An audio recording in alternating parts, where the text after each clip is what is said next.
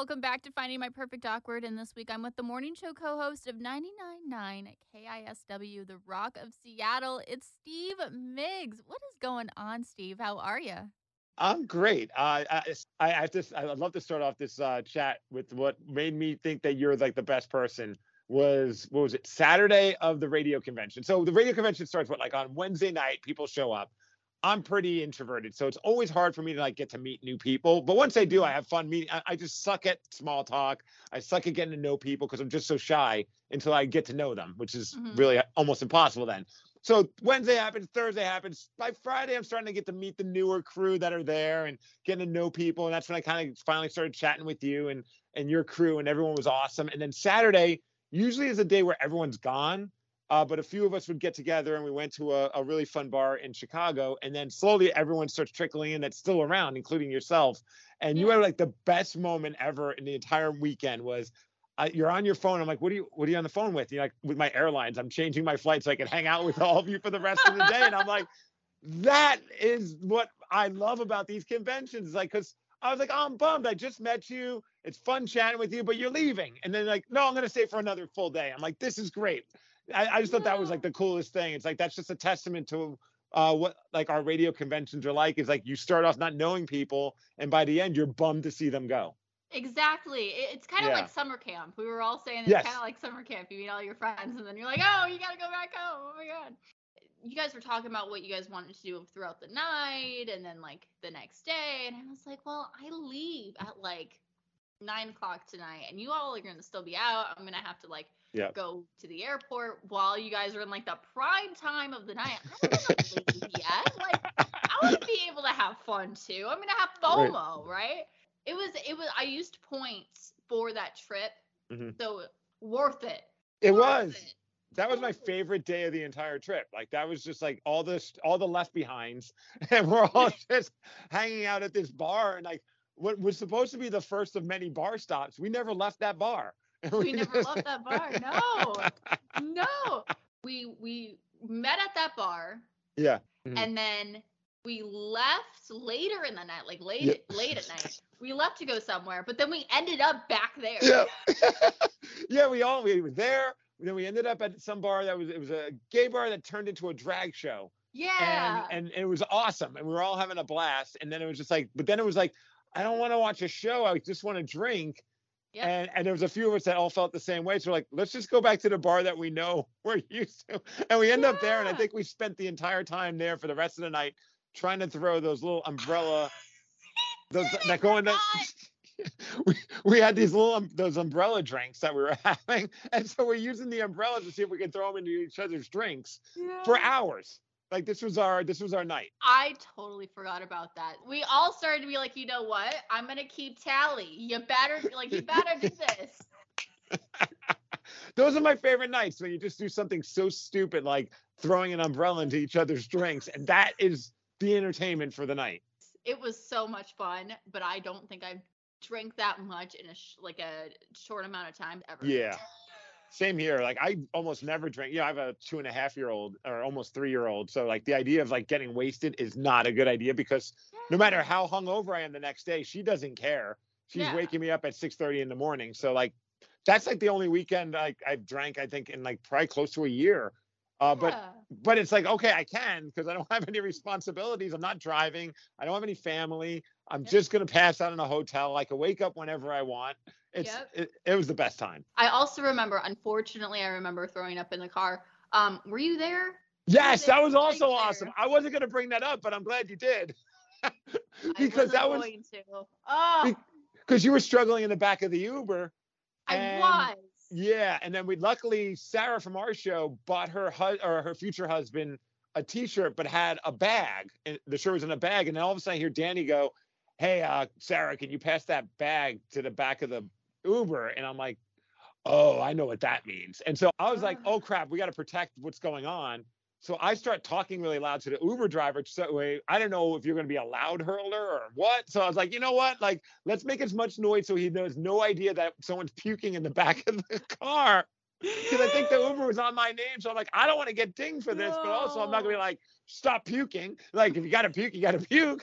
It was that was such a shit show. It was so great. But I get car sick Same. so easily. So you And you put were in some the alcohol. backpack. Yeah, and then you put some alcohol in that, and it's Yep. kind of just like, your stomach's not gonna care about anything, nauseous Right. or not. Like, it's Yeah. not. It doesn't matter. You're in the car. You Right. get car sick, and it's just gonna be up. So that bag was a paper bag, and It wasn't I went to much. go, No. no, I went to go throw it away, and it was like wet at the bottom. And I Oh was like, no. there's not a lot in here, so thank God that I Oh. didn't do that, because it would have been so bad. I can't. That to me is a successful night.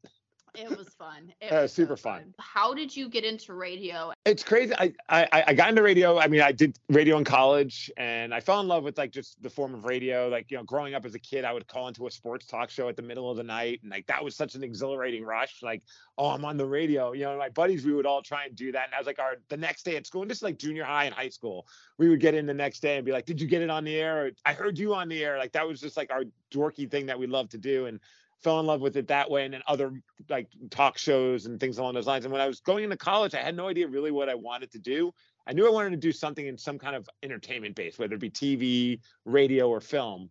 And so I just kind of learned a little bit about all of them. I worked at the college television station, I did college radio, and then I interned at a film company in Manhattan, because I grew up in New York and Brooklyn. And the one that when I first moved out to Seattle, that was the one that most appealed to me, and also the only one that I really got back to me when it came to like trying to find a job, was radio. And I love the idea of with radio, as opposed to, like, at least at the time when I was doing it, TV felt like, okay, if you're in TV, you're either an editor, you're a filmographer, you're an on-air person, but you can't be all. Whereas with radio, you can do everything. Like, if you want, like, whatever your creation is, you can see it through, from the writing of it to the producing to the performing of it to the editing, if it's something that's pre-taped or if it's not live. And that to me was really exciting. I love the idea of like, okay, like you can have your hand in everything. But then it was like the fun part of trying to find a radio job, because I didn't have any connect. Oddly enough, the only connection I had out of college was MTV, because a lot of the people that I worked in college with ended up going on to do great things in MTV. So our college, which is a small town in upstate New York called Plattsburgh, a lot of like really talented TV people, like from our college television program, ended up at MTV working behind the scenes. Oh, that's So they're like, yeah, I was like, that's cool. But like, I didn't want to live at home, and I didn't want to like have that safety net of like, well, if all else fails, I'm living at home. I saw a lot of my other friends be very lazy because they lived at home and they didn't really like force themselves to get out of their own comfort zone. So it's like, if I don't live at home, I could probably force myself to succeed in a better way. And I wasn't too sure if I wanted to do MTV, because even though a lot of my friends were doing it, they didn't seem happy. They seemed like, okay, they're working there, but that was almost used as like that was used over their head. Like, hey, you should be happy you're here because you're at MTV. And that's like exciting. We could treat you like crap. We could pay you poorly because you're at MTV.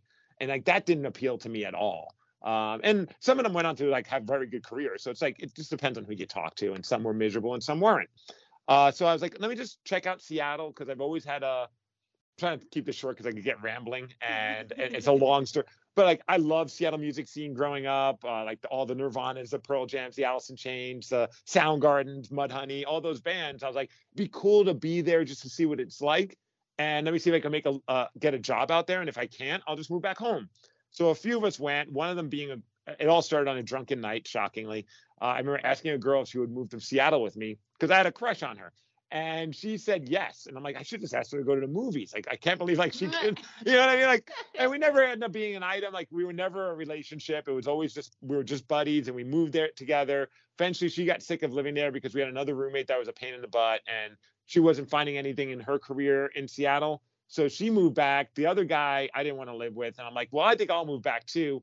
But then my car's transmission broke down, and I couldn't afford to move back, and I couldn't drive a car that could only go 35 miles per hour back to Seattle, back to New York.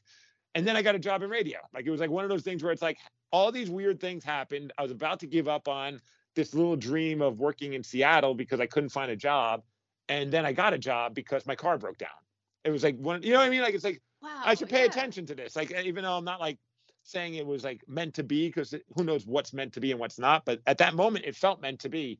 Yeah. And I got a job at a Spanish radio station, of all things. Oh, okay.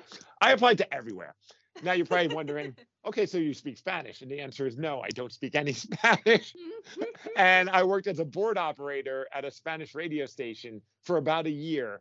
And I couple of the guys that worked there spoke a little English, but for the most part, none of them did, or English was not a very good second language for them.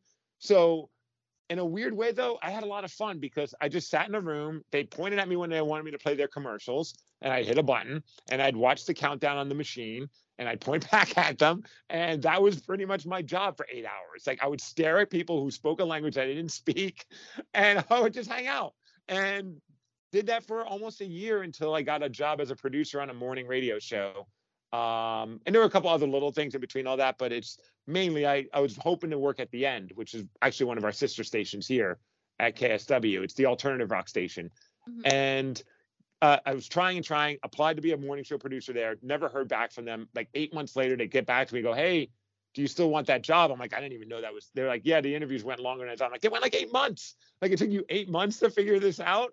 But took the job, of course, because it was a dream job. And through a series of people quitting or fired, whenever a job would open up, like, hey, we need someone to do the traffic in the mornings. I'm like, I'll do it. And like, we're not going to pay you more. I'm like, that's cool. I just want the experience. Or we need someone to do the music news report for the radio station. I'll do it. We're not going to pay you more. That's cool. You know, it's like a lot of that. But you know how, like, when you first get into radio, you just want to get an opportunity to prove that you're worth something. So I didn't care about what I was being paid. I was being paid like for 25 hours of the week, working 60, minimum wage. I worked also as a apartment manager in downtown Seattle. So I was running an apartment complex, mainly so that I could live for free, so I could work doing radio. And so to me, it was great. Like, I'm like, I live for free in downtown Seattle. I got a free parking spot, like all this stuff. Yeah, it sucks because people will call you in the middle of the night with problems when you have to get up at 3 a.m. to work your radio gig. But to me, it was worth it because I'm able to pay my bills, being paid next to nothing, doing what I love to do.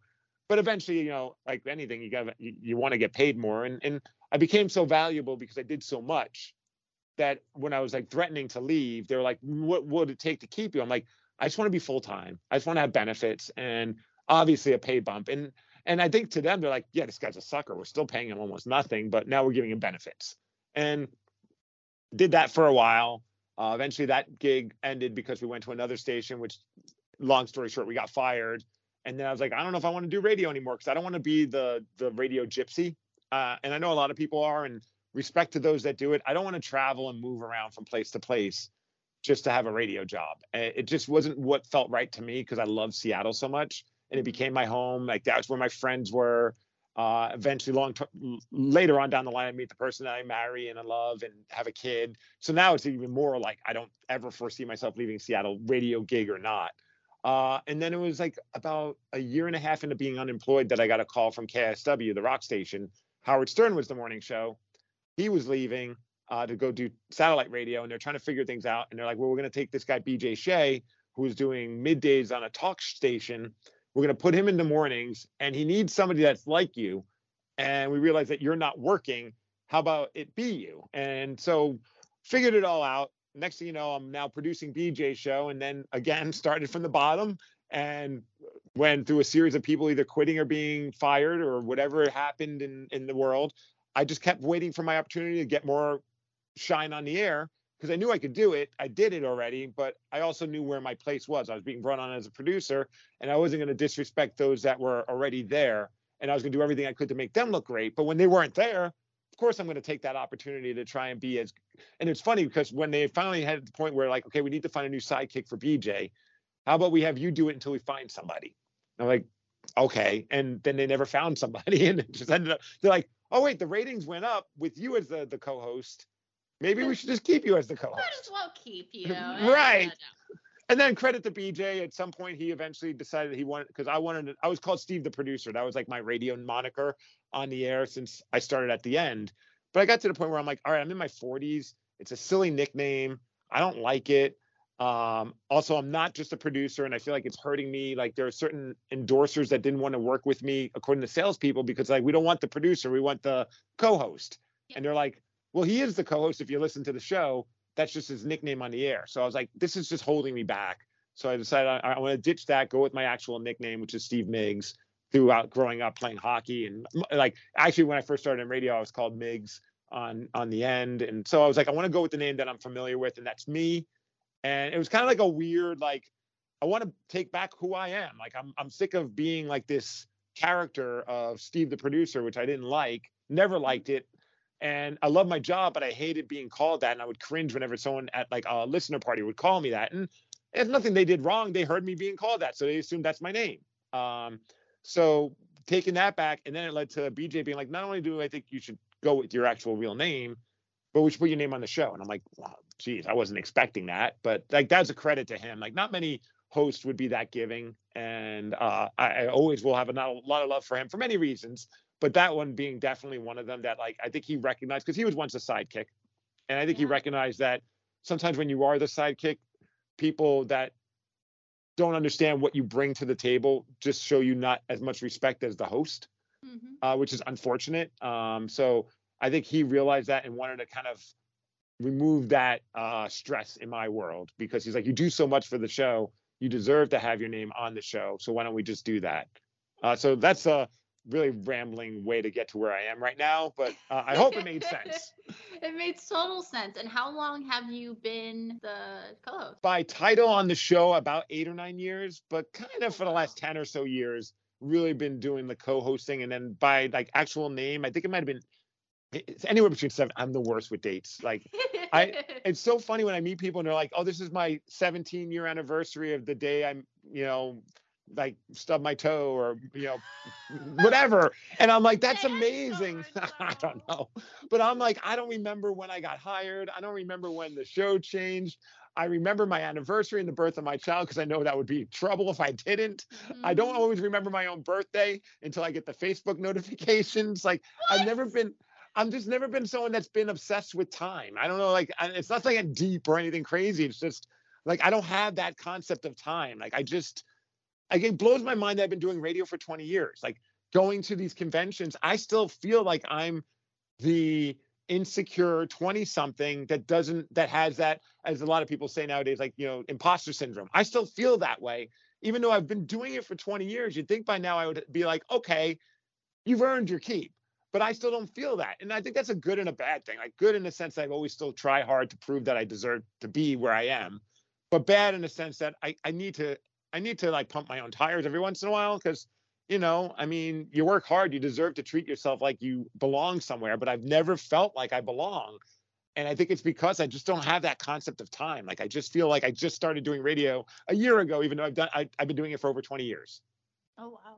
It's a weird thing. I don't understand it, but like, it trips me out whenever like I get those Facebook memories, and I'm like, holy crap, that was 15 years ago. It felt like it was just a couple, months ago to me. I don't know. That's insane. Yeah. That's insane. And honestly, like, what is the next short-term, long-term goal? Oh, that's a good question. I'm like this with a lot of things. You're probably going to walk away, people who listen, like, this guy's just some weird, like, drinking the hippie juice guy, because I'm not like that guy, but like, I am in a way. Like, I believe in, like, I never like, and in everything that I do, I don't have a destination in anything that I do. And I mean, obviously, like in radio, I did, but when I hit that destination, like, I know some people are like, oh, now I have a new thing. It's this. It's like, I'm trying my best to just enjoy the journey of everything I do in life. Like, so like with radio, like I just want to create fun moments and fun memories for our audience, for us on the show. So like, for instance, like upcoming, we have a thing we do called Live Day every year. And I get excited when we come up with a dumb idea that we can do at these events. So we do a thing where everything is performed live, from the commercials to the music to the sound effects. We do it at a casino. It's a super fun day. It's like you get to people pay money to come to this, which is crazy, but it's like watching a live train wreck, because sometimes things go well, sometimes they don't. But like the other day, we were just talking about ukuleles for some reason. And I'm like, I bet we could learn a song on the ukulele. And how about we do Teenage Dirtbag, since everyone's been talking about that song again? And it's a song that, like, no matter how many times I hear it, I love it. I was like, why don't we learn Teenage Dirtbag on the ukulele, and all of us on the show, except for BJ, because he doesn't like to have fun. No, I'm kidding, of course.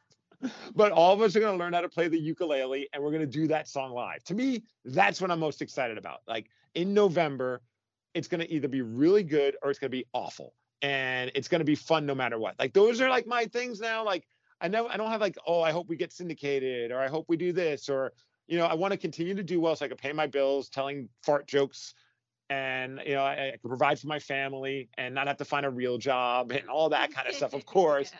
But like recently we did a thing and I didn't want to even do it because it kind of goes with that whole self-serving. It feels weird, but people at the station wanted to do a roast of me at a casino, and I'm like, I don't want to do this. This sounds crazy. That sounds like fun. And then that was part, like, I was like, what if it doesn't do well? But then there's a part in my brain that's like, but what if it does? And you passed up on it because you were scared. So I'm like, screw it, let's do it. And we ended up like, doing this big roast. Most of it was just our personalities doing the roasting. We had a former Seahawk player that was there that was surreal because he's like one of the greatest of all time, Walter Jones, who's in the Hall of Fame, and he came down to be a part of it. And Craig Gass, a comic, flew in for it. And then we had like video messages from like Sarah Colonna and guys in Pearl Jam, and it was very like flattering.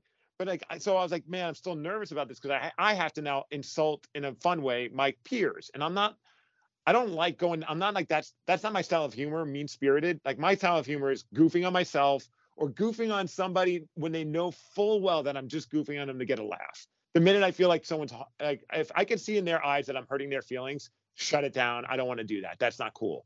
Like I like making sure everyone's laughing with each other and not at anybody. That's like my thing. So like to do a night where I'm like taking shots at my coworkers was like my mind was spinning. But then I had this stupid idea, and this is what I got excited about. Like these are the things I look forward to. I was like, what if I do like the whole backstory of why I wanted to be an entertainer is like long story short, my grandfather was on my dad's side was awful. He was not a very good person to me. He was mean, all this stuff. Anytime I tried to make him smile or laugh, he would tell me I was an idiot and yell at me and all this. Very sad story, but like I was like, I'll never forget one time I tried to do a ventriloquist show to him, like a puppet show, because I was obsessed with puppets when I was a kid. And I did it, and he just was mad. But I would always keep trying to do it to the point where he's like, to my dad, he's like, I'm not coming to your house if your stupid son is going to try and do puppet shows. And it was like this, and I kept trying to do it because now I'm trolling him. Like I think that's when I first learned how to troll somebody. Yeah. Because my brother thought it was hilarious. Like so, I was doing it to make my brother laugh, because it was making Grandpa mad. So like that's like the whole backstory of why I ever wanted to be an entertainer, was to prove this guy who's no longer alive. So it's stupid that I still have this constant quest to make a man laugh, or to prove to a man that I'm entertaining that's no longer alive. That's my world. So I was like, how great would it be full circle if the night ends and I don't do a roast, I pull out a puppet and I do a freaking ventriloquist show to prove that I could do a ventriloquist show. And like I set it all up during the roast. Like I explained to the audience, I'm like, this is surreal. I never thought I was very entertaining. And this is why, because I was beaten into my head by my grandfather. I wasn't funny. I wasn't this. I wasn't that. Sadly, he's no longer here. And I'm not going to make fun of anyone on stage. But I do have a friend I wanted to bring up on stage, but he's old. So for COVID reasons, I'll put a mask on because I can't really do ventriloquism. So now I have a mask on so I could talk while the puppet's moving its mouth. And this puppet just called everyone the worst words, the C word, just insulted everyone on the stage, and the whole crowd's dying. Comic Craig Gass is like, he's done roasts for like big name celebrities. Like I've never seen the subject of the roast do something so different and so funny like you just did. And I was like, but for me, it was like, if it doesn't go well, then I end it with, well, I guess my grandfather was right after all this time. And if it doesn't, and it did go well, and I'm like, oh, and by the way, F you, Grandpa, and the place like, yeah, so it's like this. To me, that's the stuff that gets me excited. It's like, how can I make something so absurd, but make it work? Oh, I'm all about that. Like that to me is my favorite thing in the world to do. So I don't like to, again, long story. I'm the worst at these. Like I suck at being interviewed. I talk and I ramble, and I'm sorry. You'll have to edit. It's 100% okay. But like that to me is what gets me excited. It's like, okay, like how can I make this journey more fun? And if I don't have a destination, then wherever we go, that's awesome. Like I do that, like I wrestle on the side, like the WWE style independent wrestling, like performance art, kind of live theatrical combat. But like I never had a goal of ever having a match when I trained. Like I just did it because I'm like, I've always loved this and I would love to learn how to do it. And then I had a match, and now I've been doing it for like 4 or 5 years. And I might even get to wrestle at our big arena for when All Elite Wrestling comes to town, which is insane. Like I just found that out. And I'm like, that would have never, like for some, that's the destination. For me, it's just like, anything that's happened ever since my first match has been just a fun journey. Yeah. And that's like that with radio. Like getting to be on the air and getting a paycheck to be on the radio was my destination. Everything else now is just, now I'm on a journey and I don't care where I go with it, so long as I get to go somewhere. Most embarrassing moment. Ooh. Oh man, that's a good, okay. I do have, most of my embarrassing moments are super fun because they make for a great story. And like, you know what I mean? Like, I wrestle in spandex on the weekends for fun, like against, you know, in front of a crowd of people. Like the wrestling thing has really helped me lose all inhibition. Like I'm wearing tight spandex that I shouldn't, but you know, having a crowd of people chanting mean things because I play a bad guy in the ring and all that. But one of my all-time most embarrassing moments, so I was a big fan of the band Blind Melon. I don't know if you remember the No Rain song, and they were like, yeah, they were one of my favorite bands. Like, and so they eventually their singer passed away, but they started a new band called Unified Theory, and they came in studio and they were going to perform live on my morning show, and I worked at the end. So I'm setting up the room because I was producing at the time, and I was so excited. I'm like, I get to mix the sound for one of my favorite bands. Like, this is going to be amazing. And so I'm setting it all up. I'm putting all the wires, and they're in the room getting everything ready. And I'm bent over, attaching something, and I reveal the worst butt crack ever, to the point where everything got quiet in the room. Our host goes, Steve, you want to maybe pull your pants up? And I'm like, oh my gosh, like it's like half butt just fully out there. Like, you know, like I should have wore a belt that day kind of thing. And I look at the members that I idolize, and their faces are red. Like they're just like, what did we just see? Like, what is going on? It's nothing awful. And they were the nicest guys, and we all laughed about it. But like, whenever anyone asks me what was the most embarrassing thing, in the sea of all these embarrassing things I've ever done in my life, that one was that was like the first time I think where I felt truly embarrassed, and actually helped me for the rest of my life to not feel embarrassed about things. Cause like, should the person bring basically my butthole? Like, I mean, at this point, like it can't get much worse than that. Like one of my favorite bands. Yeah. That's hilarious. There's a lot. Like if you listen to our show, I flub words all the time, and people bring that up all the time. That was one of my, if I ever was to give advice to someone new and they say, hey, what would you give me as advice? I would always tell them, embrace your flaws. And I know that sounds so dumb. And I think like now we've gotten to a point in life where more people are like, yeah, totally. That makes all this, it's like a no brainer. But like 20 years ago, so many people in radio, including myself, you wanted to sound as good and as perfect as possible, which also means that you don't sound real. You're not authentic. And people connect and relate to when you show a vulnerability that, like, yeah, I have a struggle pronouncing certain words. I'm from New York. I have an accent at times that peeks through, and I say words in a strange way. And instead of like, I used to avoid saying those words so I wouldn't make those mistakes. Now I'm like, oh, let me go into it head on, knowing full well that I'm lobbing a softball to everyone on the show to make fun of me, because I know it's connected. It relates to people. Like, hey, we're all flawed. No one speaks perfect English, and if they do, you don't usually trust that person. So like, to me, that's like one of the best things ever, is like to be okay with being embarrassed and showing your vulnerable side, because I think it will make you feel less insecure about those things because you're now like embracing it. Mm-hmm. And B, you're creating something that's so relatable to an audience. You know, whenever I share anything that I think is the most embarrassing thing on the air, and then we get texts from people being like, dude, I'm dealing with the exact same thing. It's so nice to know that I'm not alone. It's like, these are harmless things, but you know, you made a connection with someone that will probably last a lifetime, because they all of a sudden don't feel as awkward and embarrassed by whatever it is, because a person on the radio that to them should be like, you know, larger than life figure is just as silly or just as flawed as they are. Can you do an impression of somebody? Oh God. So I do impressions of animals on the air because they're terrible, but that's like an ongoing bit. Like a bear, I go, roar. They're dumb. God.